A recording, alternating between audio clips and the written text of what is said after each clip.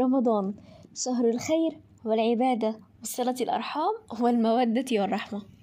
رمضان ضيف عزيز جدا على قلوبنا، يأتي محملا بروحانيته التي ترد الروح وأجوائه التي تبث البهجة في القلوب. وبصراحة توقيت رمضان كل عام يدهشني، كأن ميعاده مفصل بالثانية، مع حجم الطاقة التي بداخلنا، مع فقدان آخر ذرة من طاقتنا، مع كثرة احتياجاتنا النفسية والغير نفسية، مع تقصيرنا الديني وشتاتنا الفكري وتيهة قلوبنا وتزاحم الأحداث في حياتنا.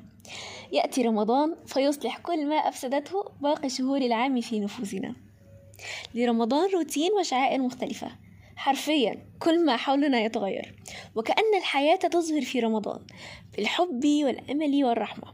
فمع قدوم رمضان تتغير حياة الشخص، فرمضان فرصة لإعادة جدولة حياتنا، وفرصة كبيرة لشحن طاقتنا وقلوبنا بالسكون والطمأنينة عبر توطيد علاقتنا مع الله والابتعاد عن المشاكل اليومية. وهذا يعطينا طاقة لمواصلة باقي شهور العام بقلب صافي وفكر سليم. فديننا الإسلامي يسمح لنا بشحن وملء طاقتنا كل عام عبر كثير من الأشياء، منها قراءة القرآن بشكل يومي، الزكاة والصدقات، تجمع العائلة على الإفطار، صلة الأهل والأرحام، صلاة التراويح، وعلو أصوات القرآن في المساجد، والكثير من الأشياء. فكيف قمت أنت بشحن طاقتك هذا رمضان؟ وهل أنت مستعد لرحلة باقي العام؟ السلام عليكم ورحمة الله وبركاته. أنا رنيم من 12D، ورمضان بالنسبة لي لم يكن قط كباقي الأيام، ففي كل عام يكون بمثابة فرصة لي لأتعرف على نفسي ولأجدد العهد الذي قطعته على نفسي، وهو أن أكون كما أريد أن أرى نفسي، شخصا يحمل من الخير الشيء الكثير، ومن الصدق الشيء الوفير، ومن الأمل الشيء الكبير. في هذا العام شحنت نفسي بالتقرب إلى الله تعالى بالدعاء والعبادات، ودعوته مطولا ليهديني خير التوفيق والسداد، وليكون لي عونا في كل خطوة تخطوها قدماي، وفي كل كلمة تتفوه بها شفتاي.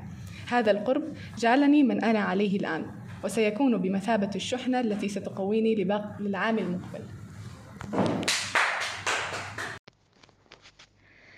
أنا سارة المرعي من 12L.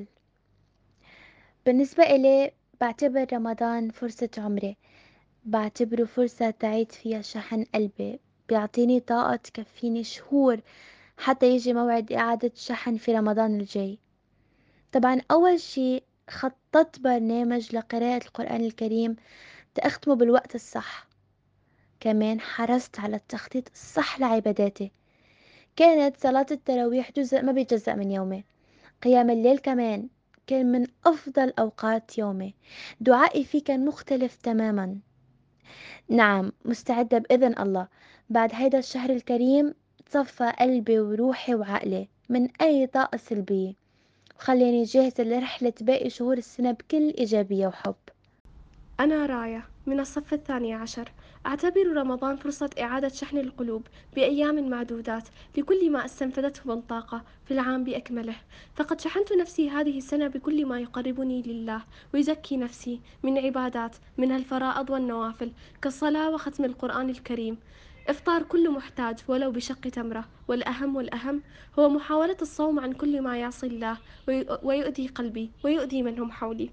شحنت نفسي بكم هائل من السكينة والطمأنينة بعد كل دعاء. وأخيرا شحنت نفسي بالكثير من المبادئ كالصبر والأمل على أنه مثلما يأتي أذان المغرب المنتظر عند كل المسلمين سيأتي الفرج بعد الصبر الطويل، وسيأتينا الله بكل ما نتمناه من خير بإذن الله. ونعم، بكل تأكيد أنا جاهزة لرحلة العام القادم، عام مليء بالتغيير، وأهمها مرحلة وعالم جديد في أمس الحاجة إلى شحنة من الطاقة المقتبسة من هذا الشهر الفضيل. أنا شذا ماهر من الصف 12D. كيف شحنت طاقتي في رمضان؟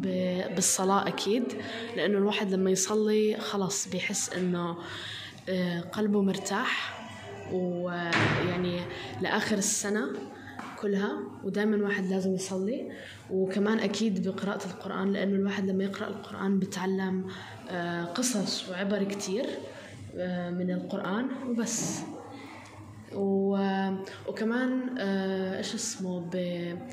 بالعزايم وهاي الأشياء مع العائلة كلها بتخلي الواحد يحس بالطمأنينة وهيك.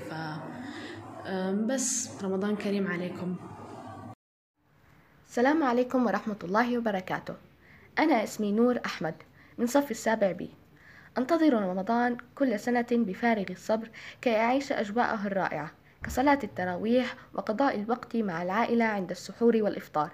أجواء رمضان هي ما تجعلني سعيدة بقدومه، وهي ما تمدني بالقوة لبدء عام جديد بطاقة وحيوية. السلام عليكم ورحمة الله وبركاته.